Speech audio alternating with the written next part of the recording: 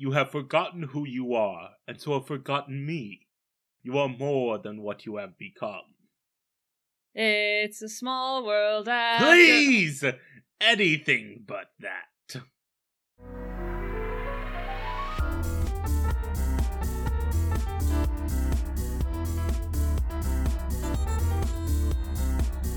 Welcome to Avant Bard, a podcast where two theater nerds explore the highest highs and the lowest lows of works inspired by that upstart crow himself. A William Shakespeare.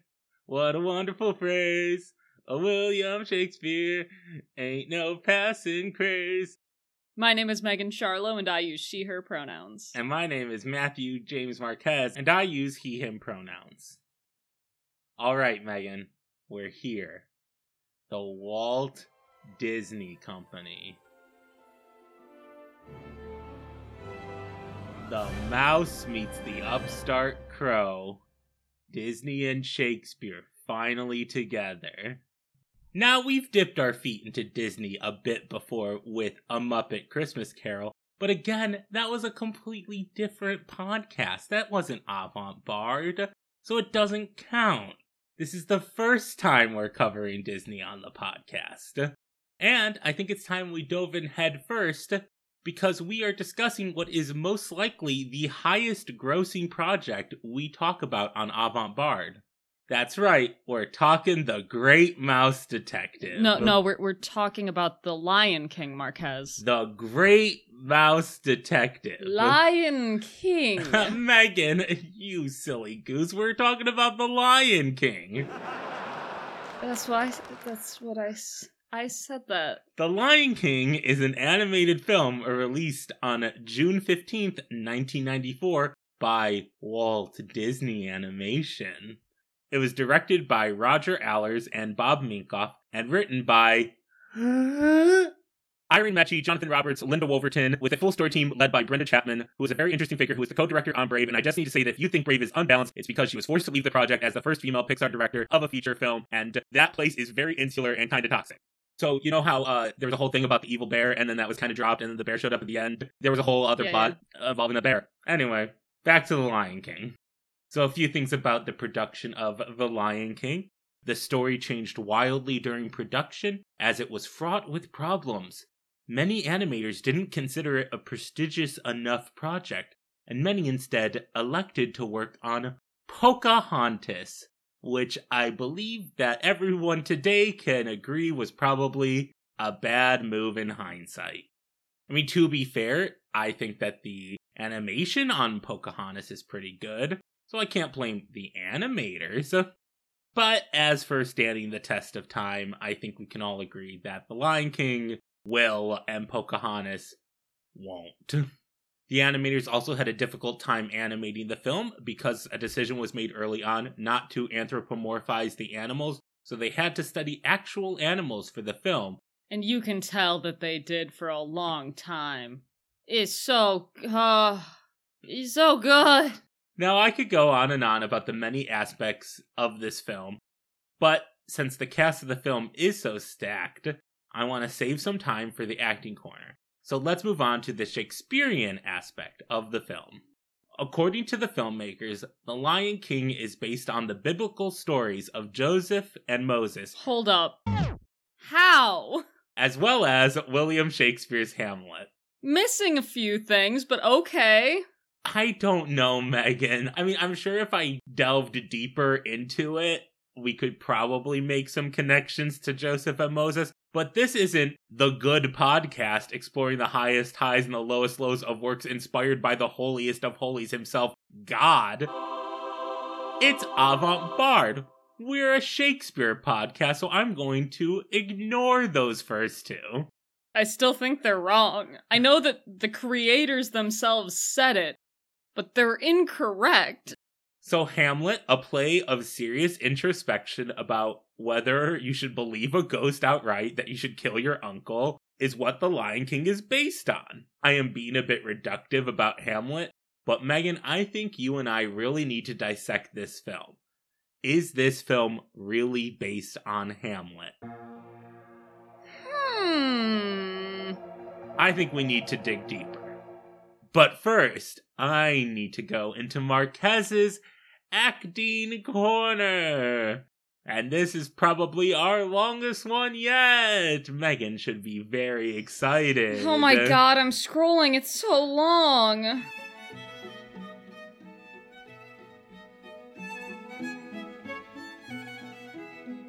So I'm going to go through a couple of actors really fast because though they are important, I have a much bigger point I want to make. First off, Matthew Broderick, Ferris Bueller himself, voices adult Simba. Jonathan Taylor Thomas, teen girl heartthrob of the 90s and Home Improvement fame, voices young Simba. Jeremy Irons, famed star of stage, and obviously the villain of the Dungeons & Dragons movie, voices Scar. Nathan Lane, famous gay actor, voices Timon. And we have another avant-garde second appearance, as Rowan Atkinson, the Black Adder himself, voices Zazu. What? Yes, Megan, that's Rowan Atkinson. I'm so bad at recognizing voices. This is embarrassing. Cheech Marin voices the hyena Banzai, and Chong was not available. So it really is weird that they're like, we want Cheech and Chong in this movie. And Cheech is like, yeah, I'm so in. And Chong's like, nah. And they're like, we can't say no to Cheech. We offered. And since most of the cast are white, I want to mention specifically the black voice actors of the film. Jason Weaver, who was the older brother of the sitcom Smart Guy, was the singing voice of young Simba. Madge Sinclair, a famed Jamaican Emmy Award-winning actress known mostly for her television work, voices Simba's mother, Sarabi. Ooh, good. Robert Guillaume is also an Emmy Award-winning actor and won a Grammy for voicing the Lion King audiobook. He plays Rafiki. And rounding out the acting corner, we've got 2 EGOTs, Emmy, Grammy, Oscar, and Tony-winning actors. One of them is a technicality, but it still counts. James Earl Jones, famed deep voice actor, famous also for his work on stage and screen, got started in August Wilson's Fences on stage before becoming the voice of Darth Vader, as well as securing an Oscar nomination for Field of Dreams. And though his Oscar is an honorary one and not a competitive one, he's still an EGOT winner. And I have one more actor to round it out, Megan. Whoopi freaking Goldberg! Another EGOT, The Color Purple, Ghost, Sister Act, Star Trek, Magical Legend of the Leprechauns. She's another 2-timer. I didn't even realize it, Megan. Ooh, 2 in 1. I saw her in Xanadu on Broadway, and I was like, that's Whoopi Goldberg. I was very young. It's Whoopi. Anyways, Whoopi Goldberg is probably one of my favorite actors of all time. Whoopi. I can say Whoopi. Whoopi. She plays a hyena. Her name's Shenzi. I'm done. Wait, who plays the third hyena? A nobody? No, I mean, it's just weird because you talked about 2 of them, and then the last one's what? Not Chong? I believe the last one is Frank Welker, who's just the most famous person who voices random animal noises. Nice. We begin. Pride Rock, a celebration. The Circle of Life song, Megan? Yeah. It's an undisputed bop. Listen, I'm going to state this outright. I don't think that any song in Lion King is a miss. Yeah, I think you're right. Lion King's got a real good soundtrack. Yeah. But I just watched this section and I just want to know what all these other animals talk about. Because we only hear lions, hyenas, and some birds talk. Oh, and, you know, a warthog and a meerkat. But, like, what do the giraffes talk about? Leaves. What do the elephants talk about? I don't think they have much to, like, worry about. Except for maybe the fucking lions that they're staring at that might chase them down and eat their young? Megan, I don't want to get into this right now, but if you want to, I will. What do the elephants have to fear? No elephants get killed by lions, like, ever in the wild. Only if it's sickly or a baby. That's true. What? Elephants are just like, everything the light touches is mine. Like, in all honesty, elephants should be the kings of the savannah. Yeah, but they don't got manes. But they're big. Yeah, but that means they can't stand up on the rock. Oh, you're right. It might break. So everybody in the savannah is there to see the newborn heir of King Mufasa and Queen Sarabi. It's weird to me because though they say Mufasa is king, no one ever calls him, like, King Mufasa. No, it was weird when I said it. It's just like, that's Mufasa. By the way, the lions are the kings and Mufasa's the leader of the lions. And I don't think the word queen is ever stated. It might be, but I can't remember a single time queen has come up. Immediately, my brain starts doing some Megan level analysis. What do these characters represent in Shakespeare works? And Rafiki, he comes up, he looks like a figure of authority. He's the one that's doing the cub raising. He's the one that puts dust and fruit on the baby. You know, your classic... The usual. Your classic things. So my brain immediately goes to, Rafiki is the Catholic Church. Because that's just who is the figure of authority. Who gave him this authority? I don't know. He just seemed apt for it. He's a monkey? Is that it? He's got hands? He does have thumbs. As we all know, the Catholic Church has thumbs. They do typically have thumbs. Yep. So we know Mufasa is well loved by all of his people because all of the prey, sense, get it like peasants, but they're prey, come to see him.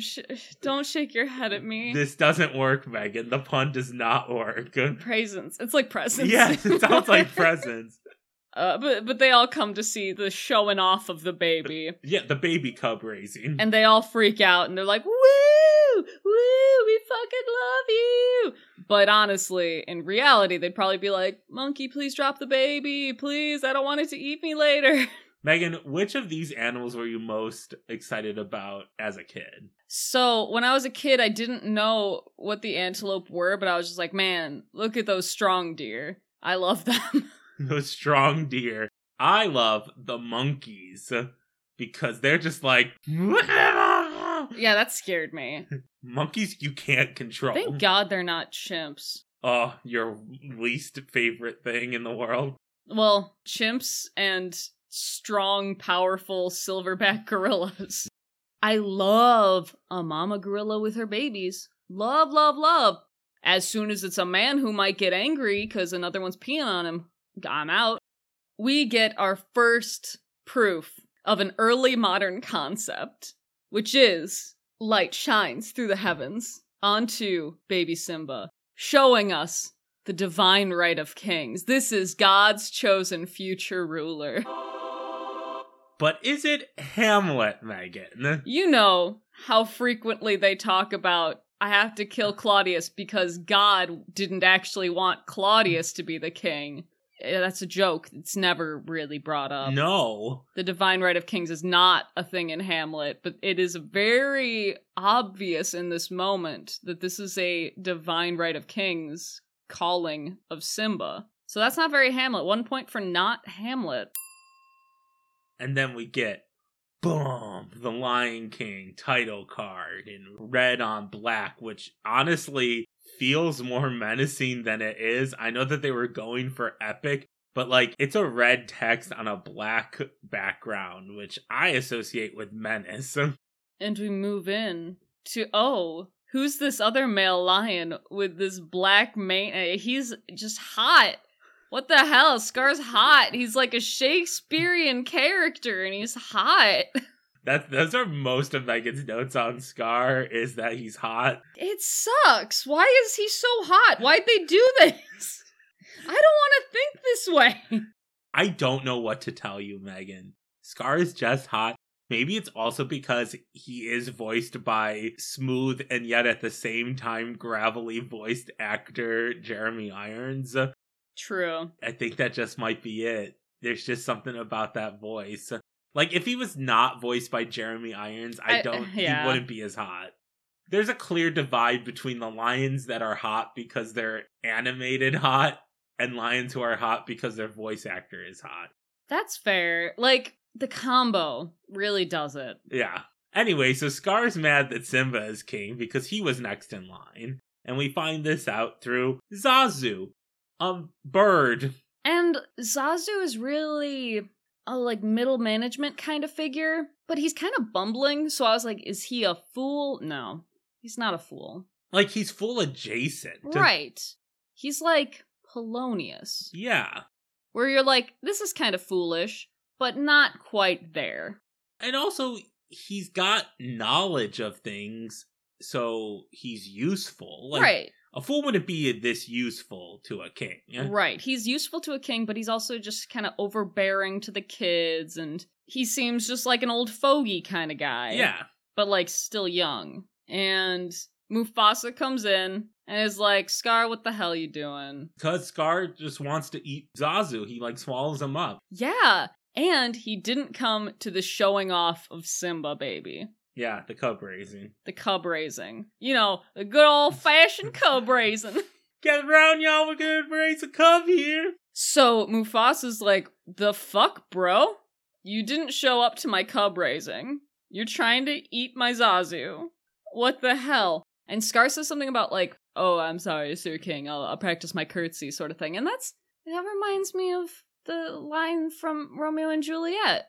When they're like, oh, Romeo, you curtsy man now. Do lions wear skirts? Why would a lion curtsy at all, regardless of clothing? Megan, we can't... Why do they know what a curtsy is? Oh, we can't cinema sins this, Megan. We'll be here all day. We just gotta accept that there is a suspension of disbelief that these lions are going to say things that they should have no reference for. Another Shakespeare reference I want to make. So Mufasa is the firstborn of these brothers, obviously, and he's all big and strong. And Scar is the secondborn, and he's not going to become king, and he's more cunning. And this has given me very big Edgar and Edmund vibes from King Lear. Oh, yeah, I just gotta say, Scar doesn't give a shit about anyone. Don't trust this dude. This guy clearly wants to kill Mufasa. This is severely obvious energy that he's giving off. If Scar was a person, he would be licking a knife in the scene. And you'd be like, cool, that's my very trustworthy brother, Scar. His name is Scar. He's got a scar over one eye, and look at him wanting to kill me. He went, man, you know, if you were dead, I'd be king. You know, if I killed your kid, I mean, if nature killed your kid, I'd be king next. It would be like if Iago was like, hi, my name is Iago. I want to destroy you, Othello. And Othello was like, ha ha ha, Iago, what a scamp. So next we get the scene in which Simba is no longer a baby. He is now a child cub. Yeah, we've yeared up. And he gets to spend the day with his dad. Something we absolutely see in Hamlet. See, that's the thing. Shakespeare doesn't get to do things like that, which I think is a shame. Because kids. You can't have kids acting that well. I mean, you do. You dress them all up like adults and you put on little plays where they do adult plays and then you laugh at them, which is what they did in early modern England. Yeah, but you don't put an actual kid in your serious work that you want to... Unless they die. Well, like, you don't have a kid have a big speaking part. No. You can't have a tiny baby that's like, I'm Hamlet. You're like, Maybe in one scene being held, and then he's grown up. Yes. I gotta say, the instrumentals also rule in this movie. Everything! This movie is just a masterpiece. They got Hans Zimmer, who is famous for a lot of other movies. You know, I think he gets a little bit more famous as time goes on, as he does all of Christopher Nolan's movies. He's bringing the work. Mufasa talks to Simba about how the sun will set on his time and rise with Simba's time as king. Which is, again, some fucking divine right of king shit. Just wanted to point that out. This is incredibly important to The Lion King. So this is really one of our strongest first reasons why this doesn't quite seem fully Hamlet. We never get Hamlet saying, my dad always talked to me about how I would be king next. And that is why... And so I'm upset because it should be me. Yes. So I'm gonna rally a bunch of people. That's the thing about divine right. it makes it so if the person who's supposed to become king doesn't, then they can rally a bunch of people behind them to take down the usurper. And Hamlet never talks a second about wanting to be king. No. In fact, he mostly doesn't want to be king. He doesn't want to be doing anything. So then we get the talk about what the song at the beginning was about, which is the circle of life. And Mufasa explains that all things are part of it, even antelopes and ants.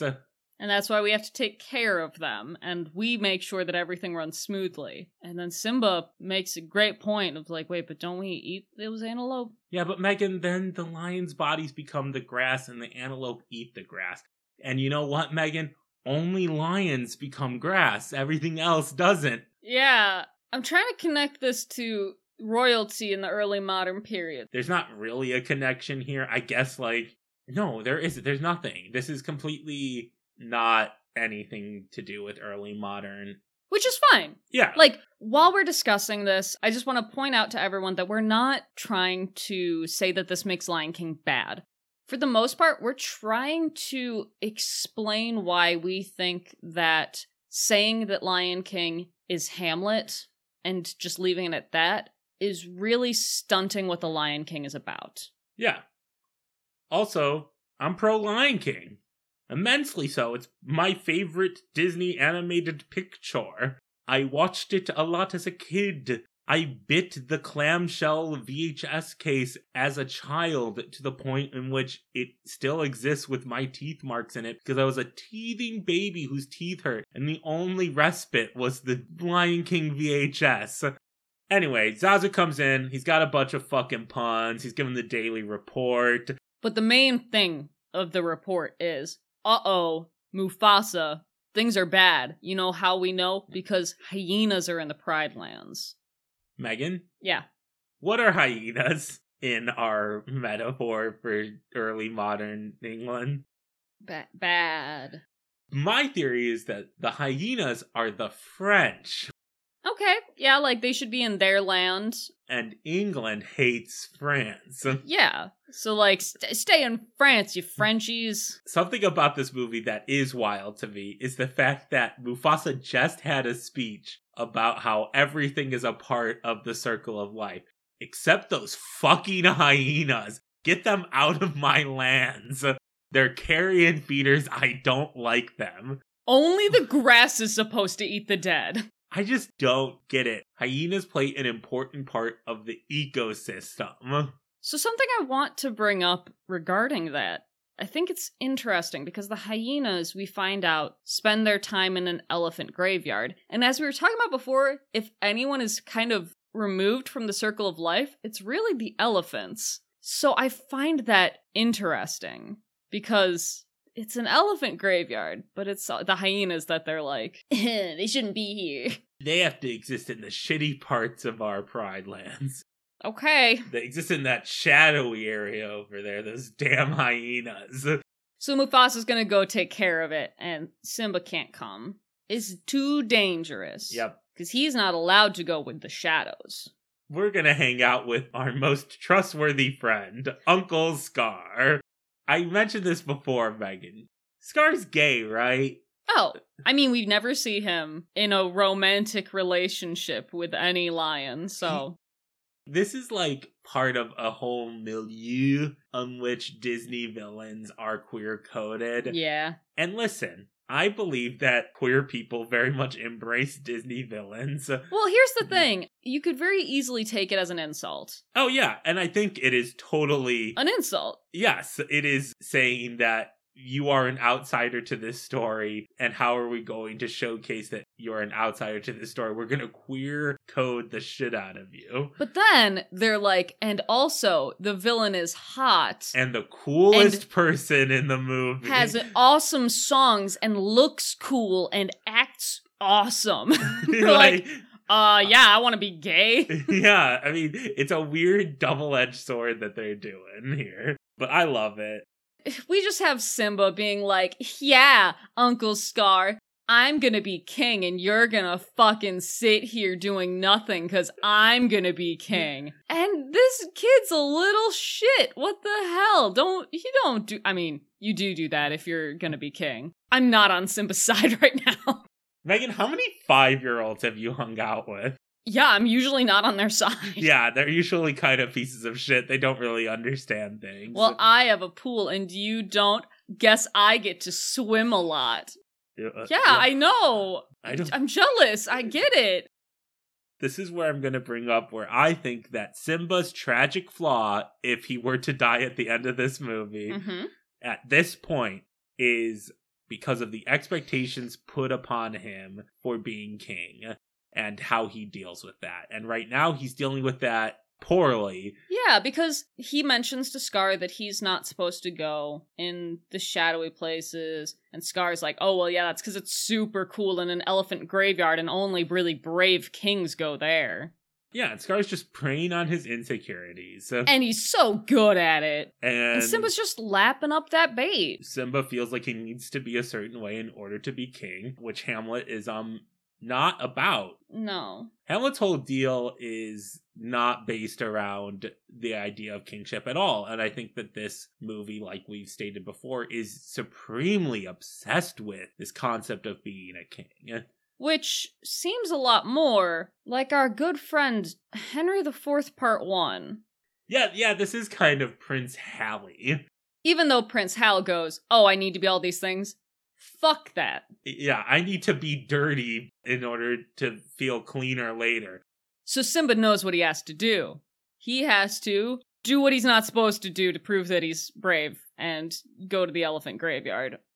But he's not going to do it alone. At least he's not that stupid. What, so his plan is just bring along another kid with him and ditch his chaperone in order to go to it? Well, yes, so he goes to ask Nala, who's getting a bath, and Sarabi's like, yeah, cool, you guys have fun going on your adventure to Redacted, because Simba doesn't say it, obviously. Oh, the watering hole. But you have to bring babysitter Zazu with you. You have to bring Polonius along with you, the coolest guy around. And the kids are like, what? That sucks. But, that's probably happened a million times before. I assume that the heir is not allowed to walk around without a chaperone.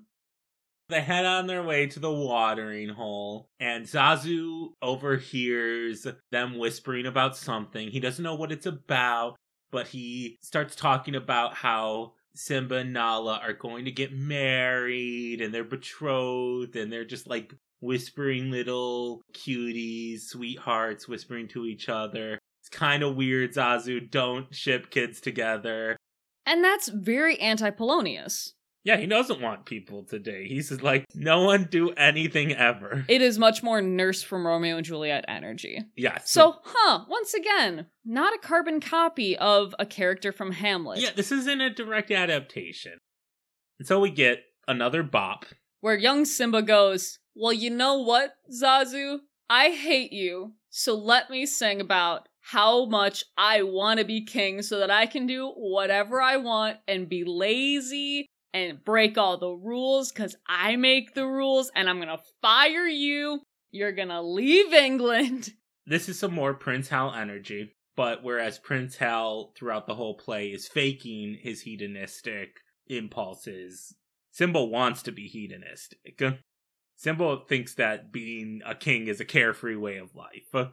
And honestly, he's obviously not listened to anything that Mufasa has told him. Yeah. This song is very kings don't need to be beholden to anyone energy, and I'm just going to take that and put it in a pocket for later. They escape, though, with the whole chaos of the song. A bunch of animals fall down, and they fall on Zazu, and oh, it's so silly. He's dead. Yeah, Zazu would die. It ends with a rhinoceros sitting on him. Yeah, that bird's dead. But it gives Simba and Nala a chance to run away to the elephant graveyard. At this point, I am locking in that Simba is much more of a Prince Hal figure. Okay. So I'm going to make the claim that I wish that Prince Hal had a Nala, mainly because the Henriette needs more girls. Nala's cool! I wish there was a cool girl like that in Shakespeare. Megan, name a cool girl that isn't in a comedy. Yep. So they go to the elephant graveyard, and we meet the hyenas. Okay, these hyenas, I know that we're saying they're the French, but they act a lot like the murderers in Macbeth, especially in this scene, because they keep making food references at the kids. I mean, unlike the murderers in Macbeth, they actually do want to eat the baby lions, and I don't think that the murderers in Macbeth wanted to eat the baby humans. What, you egg? Young fry of treachery. There's 3 of them, and the energy is just very Macbeth murderers for me. Okay, they could also be the 2 murderers from Richard III. They could be. Really, they're just murderers. Anyone in Shakespeare who's got the title murderer in there. Yeah, they are Shakespeare's murderers. That's what they are. And also maybe the French. They're French murderers. They're the French murderers. And so then they have a chase scene throughout the elephant graveyard. Oh no! They're gonna get the kids and eat them! Yeah, and Zazu, and they capture Zazu, and they're gonna put him in a birdie boiler, not the birdie boiler. What a weird little scene. But Simba and Nala are, backed into a corner at this point. The chase is done. They got caught. And then, in order to try to scare off the hyenas, Simba tries a little roar. Roar, roar. And I think that this roar is a vital theme in this film that I don't see talked about in any discourse for this film. So Megan, I want to track Simba's roar. So, yeah. Simba tries here to roar and it fails. And he tries a second time because the hyenas are like, that's all you got? And then Simba roars again, and it's a big roar. What? It's not Simba. Mufasa's here to kick ass. And he does kick ass. He kicks those hyenas' asses so hard. Mufasa's hot? Megan, Mufasa's also hot. Stop it, Lion King. Megan, I firmly believe that Lion King is a furry gateway drug. It's a furry awakening. Yes. It's their damn fault for making the eye so expressive on these damn lions. I am personally not a furry, but hell, after Lion King and after Disney's Robin Hood, I completely understand why people would be furries. Yeah. The hyenas are whipped into shape. They apologize. They're like, I didn't know it was your kid, because there's all these other male lions obviously having kids. And they run off. And in the background, Scar. He's looming. This is where we would insert a Shakespearean monologue. Like a short one. Short one. I'm going to have my big one soon. But here's a little taste. A teaser, if you will. Mufasa needs to have a talking to with Simba. So Zazu takes Nala home. And this is really good, scary parent talk energy. Which I know that you've had a talk with your parents where you've had to walk into a room. And Mufasa's not even looking at him. He's just like, Simba, come here. Oh, so spooky.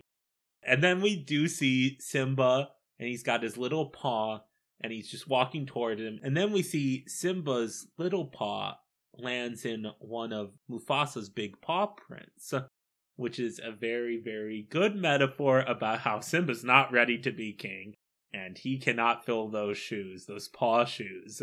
I am literally almost gonna start crying right now. Just thinking about it, Megan? Thinking of... I knew you were starting to cry when we were watching the movie, but you were just thinking about it right now, Megan. It's so beautiful, and it's so poignant, and it needs no words, and then there are words later, and the words just add to it. This scene is just so perfect. Oh no, this is the best scene in the movie, Megan. Hands down. So Mufasa tells Simba that he's only brave when he needs to be because Simba thought that being king was just... always being brave, 24/7. Yeah. And that is something that I don't think we'd ever hear a king from Shakespeare say is I'm not really that brave all the time, buddy. No. Mufasa says that he's not just a king, he's a lion with feelings as well. Heavy is the head that wears the crown, and being a king is a front that you put on when you need to. Every Shakespeare prince needs Mufasa as a father, and then there won't be any tragedies, even though there is a tragedy in The Lion King. But, honestly, the princes would turn out a lot better. Yeah, and then, they just very smoothly pivot from a reprimanding to just father and son playing. And they're just a great father and son. It's just a nice, playful moment. Well, because it's very obvious that the movie wants to tell you that, yes, Mufasa is mad at Simba for doing this, but it's coming completely because he loves Simba, and he wants Simba to be safe, and he also wants Simba to be sure that he knows that, not just the audience. And that kids watching it know that just because your parents upset with you because you worried them doesn't necessarily mean they hate you or something. And parents are more often than not terrible at expressing that second part. Yes. And it's so good. And as they play, the scene goes from sunset to pure darkness. And it's just another quiet show of transition of time and that idea of the circle of life and things changing and losing sunset, losing hours, etc. And Simba says to Mufasa, "We'll always be friends, right, Dad? You'll never die in a stampede. You'll never die horribly in a couple of days, Dad." And Mufasa says, "Don't worry, kid. Even if I were to die, look at all those burning dots in the sky. Those are all lions." Those are all kings in heaven. I mean stars. Lion stars, not heaven. Every dead lion is right there looking at you. But only the kings. So we cut to the hyenas inside their lair of caves and hot springs or geysers. It seems awesome. I don't know where it is, but I like it. I love my geyser cave. They're licking their wounds because Mufasa fucked them up real good. And Scar's like, "Don't worry, guys, I've got a plan." And they're like, what would that be? And he's like, "Kill Mufasa. We're gonna kill Mufasa." So anyways, he has a song. It's so good. Yeah, it's good. It's gay. It's good and gay. And then it's not good. Why, Megan? Because then they do a Nazi thing. Yeah, it's not great. All the hyenas are there and they're all goose-stepping. Yes, there we go. While Scar's up on a platform above them. Anyway. Are you just gonna keep on this point, Megan? I don't know how I'm supposed to move on from this point, because it's such a good film, and then they do this, and that's so... They're just using shorthand, Megan, and it's weird shorthand. It's unnecessary shorthand. Yeah, we know he's villainous. And it's traumatic shorthand. Yeah. That's not something to just throw in lightly. Yeah. That's what bothers me so much. Yeah. Listen, they wouldn't do it today. No. I would also like to make the point that villain songs are basically monologues. Oh, yeah. This is his big monologue.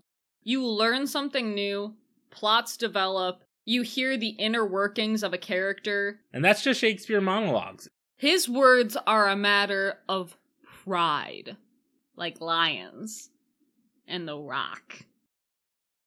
We get to Scar's plan, and Scar and Simba are in a little valley area, and Simba's like, "Cool, we're gonna go do something," and Scar's like, you gotta wait for your dad. Now I'm gonna go leave, and you just sit here alone and wait for your dad. There is no water around you for many, many miles. There is a pack of wildebeest up there that might come down and crush you. Bye, kid. He doesn't say these things, but he might as well, because he is also, again, very clearly a bad person. But Simba very much trusts him. And it's like, cool, I'll wait right here for my dad and I'll play with the lizard. And he roars at the lizard in his little roar. And the first 2 times, there's nothing. And then the 3rd time, the lizard scampers off and his roar echoes. And at that point, the hyenas attack a group of wildebeest on top of the cliff. And they start a stampede. And that means that Simba thinks that his roar, in which he's trying to become king, is the cause of the stampede. 1, I started crying at this point because I knew it was going to happen. What do you mean? Wait, Megan. Shut up, Marquez. Megan, what's going to happen? You'll see. 2, I just want to take a moment to say, Claudius could never handle being as evil as Scar. No, Scar's super evil. We have that scene of Claudius praying and being like, "I am a terrible human. I am a sinner. I just wanted this thing, and God, I fucked up. God, please don't send me to hell. I'm sorry, but it happened. Scar shows no remorse ever. And also, Claudius kills his brother with poison while he's sleeping. He doesn't do half of the shit that Scar's about to do. So the stampede starts. Scar goes to Mufasa and Zazu and it's just like, oh, Simba's in danger. He's in the Valley of the Wildebeest. No. Mufasa, of course, is like, that's my kid. I gotta jump in there. And Zazu's like, I'll go get help. And Scar punches him in the face. He swats him like a cat would. And he hits the cliff wall and falls. So my question is, Megan, if the whole plan is to kill Simba and Mufasa in order to take the throne, why didn't he just kill Zazu too? Well, now Zazu can act as a partial witness and be like, yeah, Scar came and warned us. And then I don't know what happened. I don't remember everything else. Yeah, but then just hide the body. I think you'd be caught as a murderer, Marquez. He's gonna get caught as being a murderer anyway. Only because he confesses. We're getting ahead of ourselves. Okay, so if Mufasa dies. Yeah, Mufasa gets done dead. He died. He gone. Yeah, this is Bambi's mom for millennials. What happens? He gets knocked around. But then he gets up again. He gets up, and he jumps up the cliff, and he's crawling up the cliff, and you can tell he's really hurt. Yeah, because nothing's gonna keep him down. No, and he's like, he gets up. Brother, help me! Yeah, he falls down, Shut up. And he gets up again. Shut up. And then Scar's like, oh yeah, I'll help you. And he digs his claws into Mufasa's paws, and I think that is the most visceral thing that you and I, Marquez, would put into a play if we could. Oh, I love it. It's so great. We love hurting wounds further by the evil character. Yeah, it's great. I thought you were going to say that that's the sexiest thing that Scar does. No. No, it's when he whispers in Mufasa's ear, long live the king, and throws him off the cliff, right? Oh. That's the sexiest thing that Scar does is murder his brother? Just the way he does it. No, it's honestly the way he walks, because the animators did an incredible job. Because he just goes... He's so slinky. He's a slinky cat. But yeah, so he throws Mufasa off the cliff, and Mufasa fucking dies.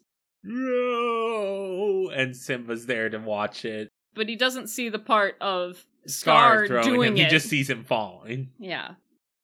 Simba go down, and he goes say goodbye to his dad. Yeah, I think what makes it super sad, Megan, is the desperation in Simba's voice when he's just calling out, somebody, anybody, because he just wants help. He's like, I can't help him, but maybe someone else could. He doesn't realize there's no way he survived that fall anyway. Yeah. He's dead, friend. And he cries, and he curls up next to him. Because his body's still there, and it's his dad. Lane is legitimately almost crying. I'm just gonna make her keep talking. And, fuck. So, so Simba's like, my dad just fucking died, and it's my fault. Because I caused the stampede that killed him. And then Scar comes in and is like, yeah, not only that, the only reason he came was because you were down here. So, it's 1,000% your fault. So the line he says is if it weren't for you, he'd still be alive. What will your mother think? Fuck. Scar's an asswipe. That's the worst thing you could ever say to a kid or anyone. And Megan, here's the thing. He says this with the intent that he's going to kill him. Yeah, he's like, you killed my fucking brother. You killed the king. You're a piece of shit. Well, it's also the fact that why would you need to say this to the child if you weren't the cruelest person alive? Because he is intending to end this kid's life, and he wants this kid's final thoughts to be, you caused your father's death and your mom would be so ashamed of you, and then you're going to die because I'm going to send hyenas after. He says if you ever come back here, we will kill you, and sends the hyenas after. No, the hyenas say... The hyenas say that. But, they're Scar's lackeys, so it's, the same thing. I don't think Simba knows that they're Scar's lackeys. Oh, that's true. Because... But how they show? Oh, so Scar's leaves and then they show. So up. What happens? Here's the sequence of events. You were too I was emotionally crying too hard. Yeah. I miss parts. Yeah. Here's the scene, Megan. Yeah. Scar tells Simba to run away. he leaves, and then the hyenas come out of the shadows. Yeah, okay. And then Scar says, kill him. Which, like, again, you rubbed salt in the wound before you're going to kill your... Because you want him to die miserable. And that's not necessary. No, that's so cruel. That's 1,000% like the same thing as him telling Mufasa, long live the king. It's like, you just gotta twist that knife in before you do it, because it'll make you feel a little bit better. I'm gonna start crying again. It's okay. Simba runs, and he falls down a cliff, and ends up in a briar patch, which saves his life. Which makes Marquez finally understand the phrase. This was your favorite film. You watched it so many times. The clamshell case is covered in your bite marks. How did you never understand briar patch when you saw it that many times? I just associate briar patches with badness. Me as an adult would never go into a briar patch. Because you're too big! Exactly. So my brain thinks of that phrase, and I go, well, briar patch won't save me. That's because you're not a rabbit. Or a baby lion. So Scar takes the throne and is like, also the hyenas are part of it now. And everyone's like, oh no, I hate hyenas. The French? Ah! And the Catholic Church is especially like, oh man. And by that I mean Rafiki. I mean, he seems more upset that the divine right of kings was broken and Simba died. You're right. He's not that upset about the French hyenas. Yeah, he's just like, Simba. Oh, I'm so sad. And he smears the picture of Simba a little bit, like, is dead. Anyway, next scene. Simba's collapsed in the desert and is saved by Timon and Pumbaa, a meerkat and a warthog. Pumbaa means lazy in Swahili. Okay. Is this a little note? Here's the thing, Megan. You say that, Pumbaa's not that lazy. I don't think that laziness is a real trait. Like a trait that you can have? Yeah. Like you are lazy? Because I think that is a societal bullshit thing. Being like, you are not productive enough for capitalist society. You're not wrong. And a lot of times when people are quote-unquote lazy, it's because they have some sort of illness or mental block that means they need breaks. Weird that a human can't work 24/7 like a machine. So what you're saying is that Pumbaa is a socialist. Yeah. Okay.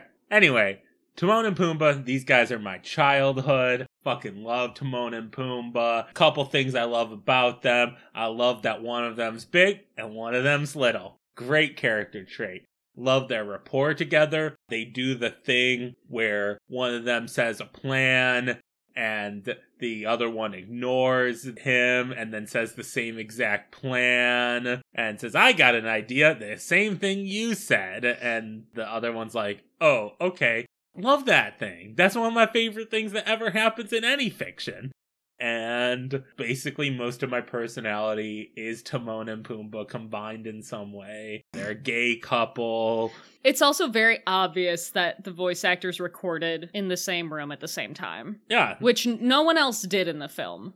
But the creators wanted Timon and Pumbaa to have a perfect chemistry. So they let the lovers work together. Yes. Simba is obviously upset at everything that had just happened. Yeah, his world just fell apart around him. And Timon and Pumbaa offer him... Hedonism. Hedonism, yeah. You gotta put your past behind you. You just gotta live for today. You can't think about the bad things in your life because you can't do anything about them. How about instead, you eat this big juicy bug? Oh, it looks good, Megan. That's my thing, Megan. The bugs, most of them look pretty tasty in this movie.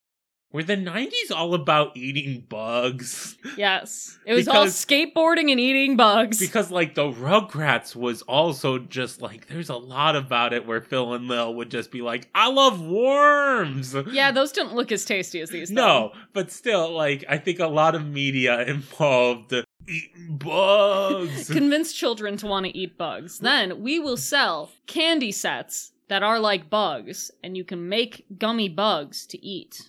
And listen, many cultures eat insects, and that's fine. I'm not talking about that. I'm talking about American 90s obsession with eating bugs and dirt. And we get Hakuna Matata. What a wonderful phrase. Oh no, you cannot say that without me responding with that, man. It ain't no passing craze. It's just a great song. And the whole point of it is just chill. Fuck it. Live your life. You don't need to be a king. You don't need to be brave. You don't need to follow anyone's expectations. Just relax. You have no obligations and no responsibilities. Listen, it sounds great when you say no worries. Cause it's like, chillax, my dude, no worries. Take it sleazy. But like, really what it's saying is you don't have any responsibilities nor obligations to other people. So fuck them, enjoy yourself. Which is not great. No. But we see that Simba spends a lot of time living the Hakuna Matata life as he grows through the song. And Marquez would like to go back into his well of memories to inform our listeners that he cried not at Mufasa's death, but at Simba walking across the log and growing up way too fast because Marquez as a child did not understand the storytelling tool of time passing through montage. And he thought that that log was a time log that made people grow up. He was very frightened that he was going to grow up very fast. I can't ever step on a log. All these kids are walking on logs. They don't know. What if it's time log? Yes, Megan, a legitimate fear I had. But he goes on to the other side of the log and Simba's hot. Oh no, another hot lion. Every adult lion's hot. I don't know what to tell you. I didn't do it. Going back to Shakespeare for a second, Timon and Pumbaa are very much in line with Falstaff and Poins, who are like, let's just eat, chill, maybe do a couple pranks, and not have responsibilities. Yeah. Young Hal. Yeah, like, Falstaff has a whole speech about, like, what is honor? A word. And I feel like that's very much an Hakuna Matata sentiment of just, like, honor is something that people made up. Doesn't really exist. So you don't really have to be honorable. Well, Hakuna Matata. And Simba's living the high life, and we cut back to Pride Rock. Scar's just living his dream, eating some food, and making Zazu sing songs for him while he eats, and I have flashbacks to Lord of the Rings with Pippin singing to Denethor while Denethor just fucking destroys that tomato, and it's disgusting, but Scar is still fine. And they sing It's a Small World and I've Got a Lovely Bunch of Coconuts. I just would like to make the connection. Remember how I put that little thing in my pocket earlier? Yeah! Oh, here it comes. Oh! Woohoo! Scar is Simba in I Just Can't Wait to Be King. He is. He's just doing whatever he wants. Yeah, and without having to deal with the consequences of his actions and his orders. Zazu's not his advisor role anymore. He's just a little singing boy. Kings don't need advice from little hornbills for a start. It's also important to note that Scar has made a law to never mention Mufasa, which I will say Claudius does not do. They're just like, Hamlet, stop bringing him up. Come on. Yeah, and we find out that there's very little food left, and there is a drought happening. Because God's mad! Yeah, this is like when Macbeth is king and the world is fucked up because the natural divine right of kings has been disrupted. And horses are going mad. There is no food in the Pride Lands. It's just all bad. The fact that the water goes away. There's no water. There's no water. That's God.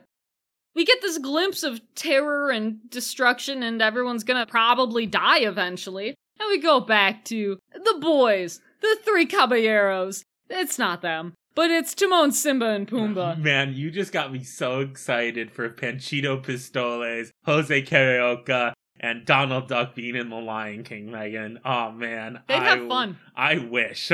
But they're just hanging out, relaxing at night. They're looking at the stars. And we get a glimpse into the philosophies of these three individuals as they ask, what are stars? I think that Timon is a very tactile philosopher because the way that he describes the stars are just what he knows, but translated into something he's unable to understand. Because he says that the sky and the stars are fireflies that get stuck in that big bluish black thing. Which is just like, that's what I know. Also laying the groundwork for Ray and Princess and the Frog. Oh my god, Megan. What? Yeah! Holy fuck. I didn't connect that at all. Yeah! That's interesting. Meanwhile, Pumbaa is a scientist, and he knows exactly what stars are. It's more just the fact that Pumbaa's like a theorist. Like, oh, I thought those were floating balls again. Yeah. That's funny. It's funny. And then Timon says, Pumbaa, to you everything's gas, because he farts a lot. And then Simba goes, oh no, those things, they're lions. Megan, I'm gonna be real. This is like when you're talking about something and your Christian friend brings up a Bible passage in your normal everyday conversation and you are not prepared to deal with this right now. And so everyone in your friend group's like, oh yeah. Except Timon and Pumbaa don't act that way. They openly mock Simba's beliefs. Yeah, that kind of sucks. But this is showing that even though Simba has cast off his responsibilities and his divine right to be king, it's still part of him. Yeah, but he does deny it. He does. He's just like, yeah, that is silly, right? But, like, it's kind of sad. It is a sad moment. Yeah, and it's so sad that he goes out onto a cliff and then flumps down. And then, like, daffodils form the word sex. Allegedly. I haven't seen it. But then the daffodils float through the air, through the night, and end up with Rafiki, who puts him in a turtle shell and says, ah, yes, Simba's alive, obviously. He's one of the people in Shakespeare that has prophecies. He has visions and shit. I would like to know what his official title is. Yes. He's the one who does the cub raising and also does all the rituals. Like, who is this guy to them? Are there other baboons out there learning this craft? We cut back to Timon and Pumbaa. They're just hunting for bugs. But oh no, in the distance, a lioness getting ready to pounce and literally kill and eat Pumbaa. Like, she's going to murder Pumbaa and devour his flesh. Yeah, she's going to kill him. Pumbaa says she's going to eat me. And who comes to save the day? Simba! Yeah, and protecting his friend. They have a cool lion fight. And Timon is like, see, I knew having him around would be helpful, which is weird because it's kind of saying that they're using Simba for their own protection, which is a flip of Henry IV Part 1, where Hal does the whole, yeah, I'm hanging out with Falstaff and Poins so that when I stop hanging out with them, I seem even better. I mean, they do use Prince Hal because they have Prince Hal pay for things. Oh, yeah. But we don't have the Prince Hal version of it. Yes. Like, Simba's a good boy. Yes. And then the two lions are fighting, and Simba realizes, oh my god, this is Nala. Yeah, because she pins him. And that's what she did when they were little. Yeah. Pinned you again. And Timon and Pumbaa are like, wait, who's that? And Simba goes, she's my best friend. And I think this is the closest we get to Prince Hal turning his back on Falstaff. Sure, is right. To Timon and Pumbaa's face being like, she's my best friend. Not like you guys who I've lived with for the past God knows how long. So, like, this is strange to me, Megan. How do you view the Timon and Pumbaa and Simba relationship? Do you view them as just best friends? Is that how you view them? I know that you think of them as his gay dads. Yes, that's how I view them. Like, they're his gay dads. They find this orphan child and they go, we're your gay dads now. It is strange. I think that their relationship is a weird one because also I think that later, as they say before, Can You Feel the Love Tonight? They don't act like parents with a child. They do act like friends. So it is a kind of a little bit of both relationship. Yeah. I think I see them more as friends because of Can You Feel the Love Tonight? That's fair. So Nala's like, oh my god, Simba, you're alive. You have to come back. You have to kick out Scar. You have to take your rightful place. This is what you're supposed to do, and you have to do it. And Simba's like, no. Which, I'm going to be real, Megan. I'm on Simba's side. Because Nala doesn't know Simba's lived experiences. And he's traumatized. Yes. And not to mention, just because the ruler is bad doesn't mean you need a male lion to come in and do your dirty work for you. Kill him yourself, Nala. where this film falters, and honestly where the divine right of kingship falters, is that this is the way that the world is. Gendered. It is gendered, and it is how things have always been. Therefore, that is how things should be, or God will be really mad. Yeah. This film reinforces that idea when it's like, if Simba wanted to, Simba has the right to live this way because of his trauma. Yeah. Like, he was told if he ever goes back to Pride Rock, he will be killed. Yes. And he has grown up without any other lessons of life.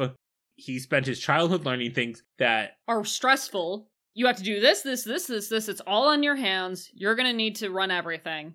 Then he gets taught that everything that has gone bad in your life is your fault. And because of that, you're going to get murdered if you come home. Who would want to come home? Yeah. But Nala's not having it. Fix your own dang house. And then they fall in love. Yeah, it's really fast. It's during a song.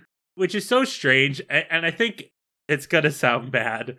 What really is at the bottom of it is, they're just two horny lions who haven't seen another lion of their sexual preferences, and so therefore they see a lion of their sexual preferences and they're like, I'm in heat. AKA, all Shakespeare's romances. Yes. They're young, dumb, and full of love. Okay, Nala's hot. Yeah, it's weird, Megan. She gives the most bedroom eyes I have ever seen in any character, human or animal. Yeah.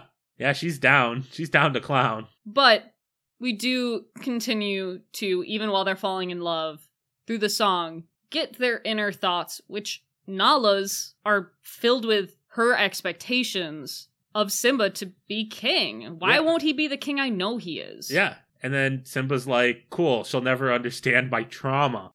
I think here, if I want to, I can say that Nala takes the place of Henry IV, putting expectations on Hal because Mufasa died. So now it's her job to be like, you gotta shape up, kid. Yeah. Nala and Simba have an argument about this after the song ends. We're in love, but we're still mad. Like, good. Yeah. Kept that. Yeah, and basically, one of the lines that I love is that Nala informs Simba that he needs to go back. It is his duty to do so. And Simba tells Nala, you're sounding a lot like my father. And Nala says, well, somebody has to. Yeah, Nala, you could just go and do it yourself. You don't need Simba. Go be the king we know you are. Yeah. You're the one who went out to look for help. How about you find out that the help is you just gotta need to do it yourself? And you go back, you kill Scar, you take Pride Rock, you're the king now, Nala. Oh, King Nala. I'd watch that.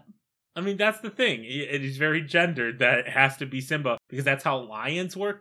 But the thing is, that's also not how lions work. No, it's because it's the divine right of kings. It's a little bit of both, because that's how lion packs work, is there's a male lion who sits around and does nothing but protect the lionesses from other male lions, and the lionesses do the brunt of the work.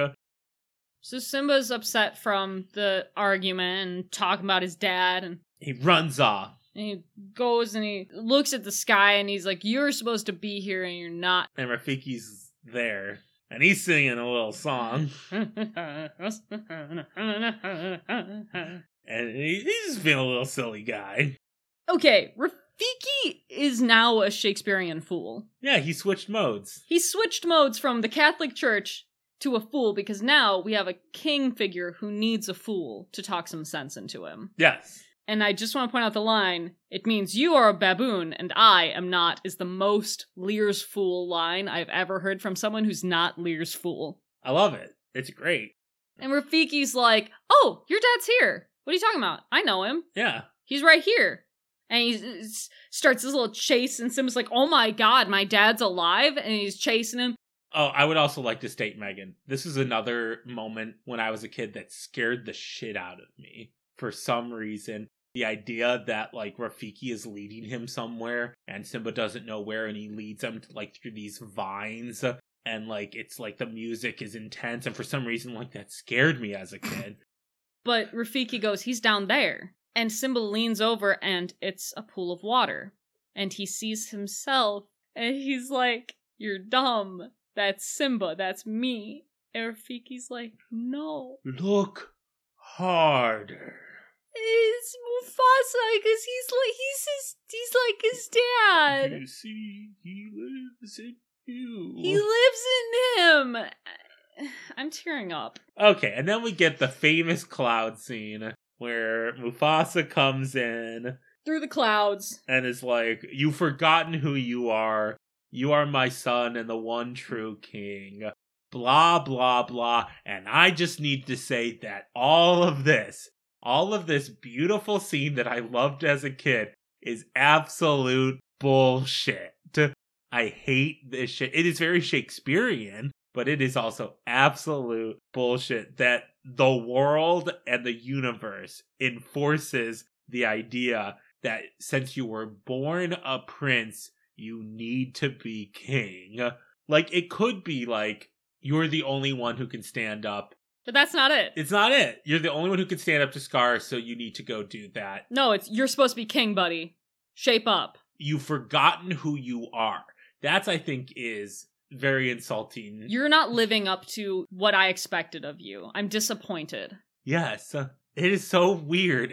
I know it's supposed to be a good scene where Simba's realizing something, and that's what we're supposed to think about it, but it's fucked up if you think about it for just a second. This, though, is also very Hamlet Senior's ghost. Yes. Being all, remember me, Hamlet, remember me. And so afterwards, Rafiki talks to Simba again, and he mentions how change is good. Change is good? What, you mean you're changing the fact that there's gotta be a king and it's gotta be Simba? That's not change. That's going back to basics. Changing back. Yeah, but that doesn't mean change is good. It's really good to put on that old hoodie you liked. Bullshit, Rafiki. This is bullshit. And he talks about, like, how, you need to learn from your past instead of running from it. But it's like, that's a traumatic event. See, that's my thing. Simba did not make this conscious decision as an adult to ignore his responsibilities. And I think that is key to this movie. Simba did not make this a conscious choice. Simba was a traumatized child who lived his life in fear of going back. He didn't make a choice. You don't get to make these choices as a child. You're not responsible for the trauma that others have inflicted on you, and it's wild that I have to talk about this in a Lion King episode. You're just not responsible for that. That's not your obligation. That's not your responsibility. He never got to work through it. Yeah, he hasn't done that yet. He lacks agency. Simba lacked agency. Nothing that he did is his responsibility, so he doesn't need to fix anything. Like, it's nice if he does, but he is not responsible for the state of the world. But he is, so he goes back to Pride Rock. And it's all triumphant. And meanwhile, Marquez is like sitting there really analyzing this movie for the first time going, fuck, I don't dig this movie as much anymore. So everybody wakes up in the Timon and Pumbaa household, and Simba's gone. Yeah, nobody knows where he went, except for Rafiki. Who's like, oh, that guy? He went to Pride Rock, which is the least Hamlet move anyone can ever do, is just like, this is what I gotta do, I'll instantly do it. Yep. And, Timon and Pumbaa need to get caught up on the plot of the movie, and they get confused. One of my favorite lines is, the monkey's his uncle? And then Nala's like, no, he has to go to Pride Rock to kill his uncle so he can be king. Whole divine right of kings thing going on here. Let's go! And then, it's weird because Timon, Pumbaa, and Nala kind of just arrive at the same time as Simba. Simba got lost. Yeah, he just got lost. Here's the thing. Nala just left Pride Rock. Oh, she knows the directions. Yes. It's been a whole bunch of years for Simba. Yep. So he got a little lost. That makes sense. We just didn't have to watch it. So what I like here is that Timon and Pumbaa vow to help him to the end, which is not a very Falstaff move. Oh, God, no. No. So I like that. Yeah. Like, they're just like, we're friends. Of course I'll help you. We raised you. We're your gay dad, son. We'll put on some costumes and do a luau to distract the hyenas. You know what, Megan? They don't view him as a son. I've got the perfect thing. There's gay uncles. They are his gay uncles. Like, we're friends and also family. Yeah. But we don't feel an overbearing responsibility for you. We cut to the lion side of Pride Rock, and the women have all gone out to go hunting, but there's no food. And Scar calls out for Sarabi, and she walks up more regal than Gertrude could ever dream to be. Yeah, Scar yells at her, and when she explains that if they stay at Pride Rock, they die, Scar basically consigns Pride Rock to death. Because this is where the king lives, and all he wants is to be seen as the king. He doesn't care about doing anything good as a king, he just wants to be the king. And if he moves, that means he fucked up. Yeah. So then Simba shows up. And they're like, oh, Simba! Which, how do they know it's Simba? Oh, wait, no, they don't know who it is at first. That's it. So a guy shows up. A guy shows up and they're like, who are you? And then Sarabi goes, Simba? And it's very sweet. The mom, she knows. Yeah, it's me. And Scar's like, oh, really, Simba? You came back? You want to tell them about how you killed Mufasa? Everybody? You know what Simba did? See, what I do love is that Simba takes responsibility. Yeah, he turns to his mother and everyone, and he's like, yeah, it's my fault that Mufasa died. Even though it's not. And Sarabi looks so sad, but she doesn't look like she doesn't love him. No, she's just like, why didn't you come to me? Why didn't you tell me this? Why did you leave? Like, she just looks like a sad mom. Yeah, and then Scar kind of backs him in a corner and makes him fall off the Pride Rock, and it's very similar to what he did with Mufasa, and then God sends a lightning bolt down to set a fire. He's mad! God's mad! And Scar, as he's holding on to Simba over the ledge, has to do another whisper. But instead of long live the king this time, it is, I killed Mufasa. No! Murderer! That is ingrained into my fucking brain forever. Just that very specific set of sound bites. Yeah, and the thing is, I love the fact that we're given this idea that it would so easily be a repeat of before, that Simba would fall and die. And instead, Simba finds out the truth and has this bolt of strength to overcome the person who's caused all of this trauma for him. And then they fight. And it's a big fight. There's a big fight. They keep fighting. Oh, Azam was fighting. And Simba takes the high ground. And he's like, okay, Scar, I'm not gonna kill you. Just fucking make up for what you did. Like, say sorry. And then run away. And leave. Because I'm not gonna kill you, but I will give you the same option you gave me. And I will say, run. And Scar is Macbeth. No! He can't go quietly. He has to fight. And so he fights him, and he gets knocked over, and Simba doesn't have to kill him because he falls right in front of his hyenas, which he had previously insulted and tried to throw under the bus as the real masterminds of the plan. And Simba tells him, you don't deserve to live, which is the darkest line I've ever heard in a Disney film. It's great. And the hyenas eat Scar. Yeah, the Scar gets eaten by the French. French food. And Simba is king. He gets to be the king, and it's raining.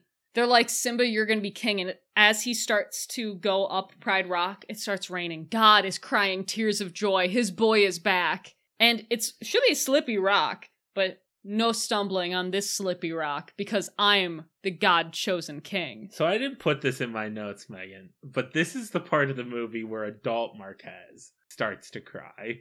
There's something about showing all of the people we met along the way accepting that Simba's king.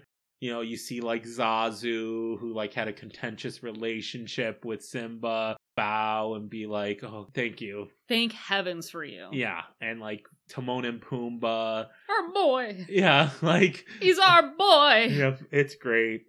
And then he becomes king with another roar, and this time it is a good, healthy, strong Mufasa-like roar. Hell yeah, baby.